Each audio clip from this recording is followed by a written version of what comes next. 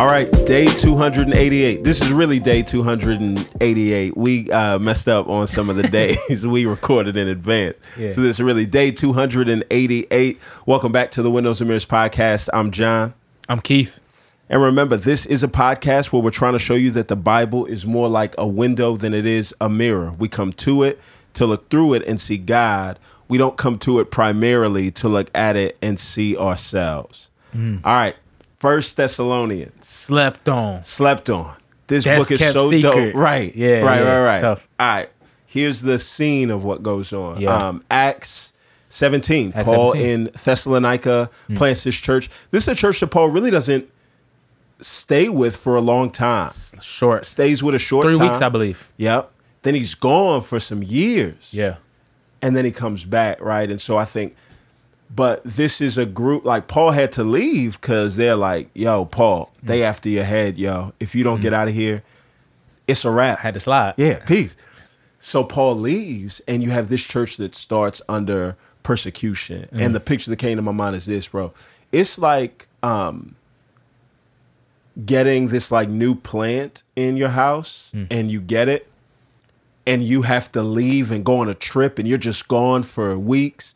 And you hear the power went out in your house, the AC went out. Yeah. Nobody came over to water the plant like they should. And so in your mind, it's this is a new, fresh plant. It needed all this love and care. I'm going to go home and have to pick up all these wilted leaves off of the ground. And Paul comes back and he's like, yo, this joint turned into a tree, right? This is the church at Thessalonica. It was his baby church that was left alone in hard times. Yeah. And it should have crumbled, but Paul's going to look and say, nah, it's like y'all have flourished. And that's dope. And that's how I know that God's with you here. Yep, absolutely. I love how he starts off. He starts off just singing their praises. He says, we recall in the presence of our God and Father, your work produced by faith, your labor motivated by love, and your endurance inspired by hope in our Lord. Faith, love, and hope. Faith, hope, and love. That is, those three words are characteristic of Paul's entire theology. Right? It's about faith in the Lord Jesus, hope in his return, and the love of him now in the meantime and forever. And so he's saying like, yo, y'all killing it. Right? And one of the things we do in the church, we call out sin, but we have to celebrate faithfulness as well. Got to celebrate. Paul celebrates their faithfulness. He's like, man, y'all been doing well, man. Yep. And in the second half, he's going to say, yo, continue, keep it going, encourage it more. But here he's like, yo, like, I heard about it, and that's dope. Like, I love it. And then he says, in 1, 9, and 10, he gives one of the best summaries of what it means to be a Christian. He says, yo, we heard about how you turned to God from idols to serve the living and true God and to wait for his son from heaven, whom he raised from the dead, Jesus, who rescues us from the coming wrath. Right. Yeah. And just like we've all, that's the story, not just of Thessalonica, but that's the story of John, of Keith, of Kellum, like everybody that's a Christian, you turn to God from idols. Yeah. Right. We were idol worshipers before. And we're waiting on the Son of Jesus to come back. I mean, the Son of God, Jesus Christ, to come back. And all throughout this book, he's going to talk about the second coming. Right. And we're going to get into it more because the second coming is one of the most important doctrines of the faith that we always leave out. And it's slept on. Yeah. But this part right here, man, a few things because the intro is so good. Yeah. When he talks about repentance, he's like, look, y'all turned from idols. Yeah. But you turn to God. Yeah. Repentance is headed somewhere to some place. Yes. It's not just turning away from sin. You can turn away from one kind of sin to a bunch of other kinds of sins. Yeah. But repentance is no, I turn from sin and I turn towards God. And the best thing, Paul's going to say, yo, this is how I know the gospel came in power. Yeah. Because y'all did this in the midst of persecution. Persecution, in this sense, is a gift because it lets you know the authenticity of somebody's faith. Yeah. They aren't becoming Christians just because it's going to get them ahead in life. There's this real authentic faith. So two things came to mind for me. The first one is this. Man, there is not a scenario that God can't use for his glory, right? We think hard times are a barrier for people to come to faith. But it's actually the bridge that God's going to use to bring folks to faith. Amen. So a special shout out too for all the people listening to the podcast that came to faith in the pandemic, right? Wow. Paul would look at you and say, y'all are proof of the power of the gospel of God, that even in persecution, in a pandemic, the gospel spoke to you in such a way that out of all the death that surrounded you, God brought you to life. And that's how powerful the gospel is. Yeah.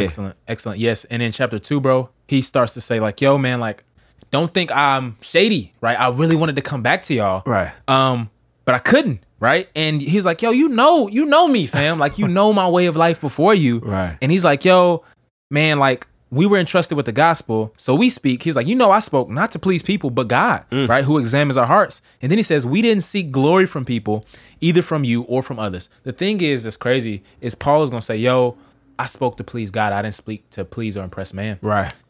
God used his preaching Right. of the gospel to this church to save a bunch of people. Right.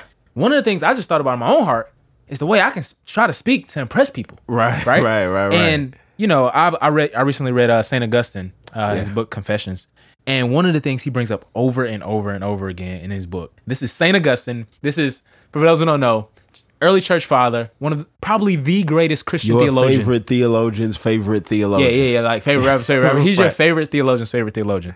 Yeah. In his book, it's a memoir of his life. The whole thing is a prayer to God. Really dope book. He says so many quotes about the praise of men, how he just lusted after it.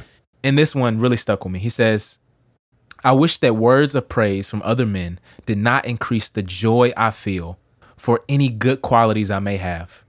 Yet I confess that it does increase my joy. And it's just, like, that's the struggle I think we all have. But I think we're kind of trying to like damper the flame of the gospel when we don't just speak freely of what Christ has done for us and what the scriptures really says. Paul is saying, no, I spoke to you guys the word of truth, right, to please Christ, and look what it has done. Right. Yeah. And Paul's going to say, the package that I brought it to y'all was, I didn't just give you the gospel, but I gave you the gospel and my life, right? Yes. Yeah, truth's got to be tangible. All right, look, if truth is not tangible, it is nothing more than trivia. Good facts that don't really do anything to change us. Yeah. But in this text, Paul's going to compare himself.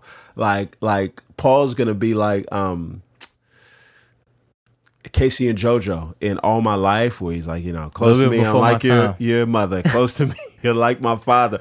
Paul's going to be like, I was like your mama. I care for y'all. I was like your pops. I loved y'all. And he's just really going to say, no. The gospel is more than just a message that's hurled from the sky. It's meant to be packaged in an embodied way, person to person. And Paul's saying, man, that's how I serve that dish to y'all. And Paul said, man, y'all are chips off the old block because y'all are doing the same thing. And the gospel's continuing to go forth in power. Yep. Yeah. And again, this is in spite of persecution. Right. So he's going to be like, yo, man, you remember, bro, like it was hot in them streets for me. I had to get up out. And I couldn't even come back to holler at y'all because it was just rough. I had to send Timothy. Right. And Timothy was the one who had to encourage you guys and all that. And he's like, yo, you know that we are appointed to this, right? Yeah. Like he's like, yo, in fact, when we were with you, we told you in advance that we were going to experience affliction. Right. As you know, it happened.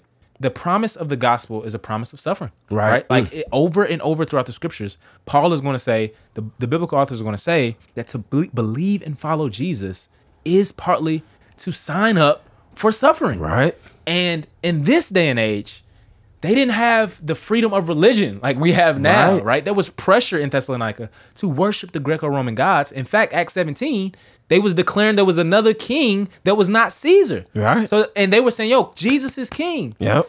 And so, like, I think we just read it with Western eyes, bro, and just think like, oh, like it was just, going to church every Sunday. Nah, like they were really, cats was really losing their lives for their faith. And Paul is just like, he's like, stand firm. Right. Stand firm in the Lord. He says, matter of fact, he says, I live if you stand firm in the faith. Yeah. Right. And so Paul, even in the midst of physical distance, there's this relational connection between Paul and this church. Yep. To the point that if I endure, John endures, right? If John endures, I endure. Yep. Yeah. And so Paul's going to go on, and what he's going to do is he's going to instruct the church about the holy way of life. But before he gets there, he's going to prime that pump by showing this prayer. And he's like, man, I'm praying that this is what God would do, that God would establish you in holiness. And I love chapter 4 for a few reasons. One is this, like you said, Paul encourages them to walk, right? So Paul's going to say, no, look, as you've done this, continue to do it more and more. The best way to get people to walk holy is to look at where they are already taking those steps. Oh, that's good. And celebrate how they're taking those steps. And you encourage people to move along. Like,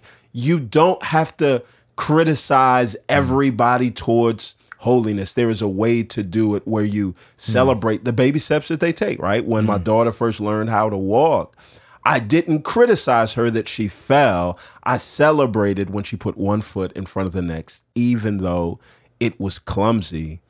And that's what Paul does here. And the point that he's going to say is this, right? Paul's going to say, man, I want y'all to keep away from sexual immorality. And he's going to start off verse 3. For this is God's will. All right. Yeah. Let's remove the mystery out of God's will. Yeah. God's will is not hard to find. God's will is hard to follow, right? God's will is not hard to find, right? You come in this text in First Thessalonians 2 times, right? Here and then at the end, Paul's going to say, rejoice always, pray without ceasing. In everything, give thanks. Why? For this is God's will for your life, right? Don't eat of the tree, right? God's will is clear. It's not hard to find. It's hard to follow. And Paul knows that if people are going to follow, that he's got to encourage them. Bro, and here's the crazy thing. As Paul gives this sexual ethic of purity and holiness, right? Especially in the day and age that we live in where everybody's sexual ethic is kind of being piecemealed. Paul's saying, no, look. Paul's saying, hey, I want you to know this. And then at the end of this, he's going to be like, yo, listen, anybody that rejects this is rejecting the Holy Spirit. So Paul's going to put some weight on this, the way you exercise, right? Like, this is not about the desires that you have. It's not about what you feel on the inside. Paul's saying, no. The way that you carry that out should be informed by somebody that's not just you, but is by the designer of this thing. And Paul's saying it out of love in the context of encouraging people to do these things, right? So Paul's not critiquing, Paul's not condemning anybody. He's trying to encourage people to do the things that'll lend to flourishing. Absolutely, man. And then also, bro, not just encouragement, but just comfort too. So at the end of 4, like in this young church, they had church members who died, right? Early on in the church. And you know what Paul does? He grounds the comfort and the hope that they have in the second coming of Christ. Yeah. And then, I don't even have time to read it, but he says, he gives this whole spiel about how, you know, the dead will rise first and we'll always be with the Lord, he says. We'll go to meet him in the air. Not going to talk about it. Right. But he says, yo, encourage one another with these words. I think we will be a lot more encouraged, John, if we talked more, not about how he's going to come or when, right, but that he's coming back. And listen, y'all, that he's coming back to get us. That's so good. And when he says these words, encourage one another with these words, let me tell you firsthand from personal experience, it works, right? Yes. So somebody asked me on IG the few days ago, are you 100% sure that God exists? And I said, 100, absolutely. No doubt in my mind. How do I know? April 14th, 2015, the morning of the day that my brother died, I heard a guy preach a sermon from this text. Really? This text. That's incredible, bro. Mark Dever preached in Orlando. Really? From this text, the only sermon I heard at the conference. We went to dinner with him that night. And while I was at dinner with him, I get the phone call. I call around. My brother died. And it's so it's like, yo, what our hope for the future, it doesn't free us from our emotions. It frees us from the devastating aftershocks of events that are going to befall everybody in our young church. That's what I thought about Cornerstone. I thought about Cornerstone.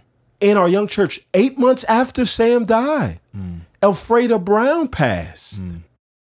And I'm at the funeral with all these people from her family and our young church. And you know what text I preach from?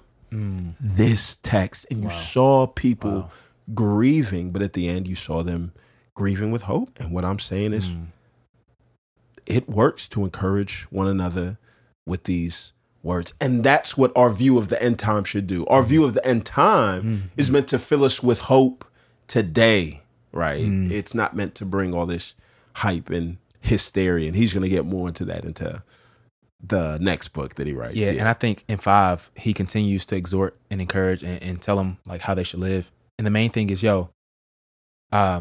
knowing how to live in preparation for the Lord's return is so much more important than knowing the exact timing. Right. Knowing the exact timing of the Lord's return. Let's go. We just live in the light, right? Not in the dark, because we believe, Jesus is coming. Yeah. And we're going to be with him forever, and we want to be found faithful. Amen. Yeah. Let's pray.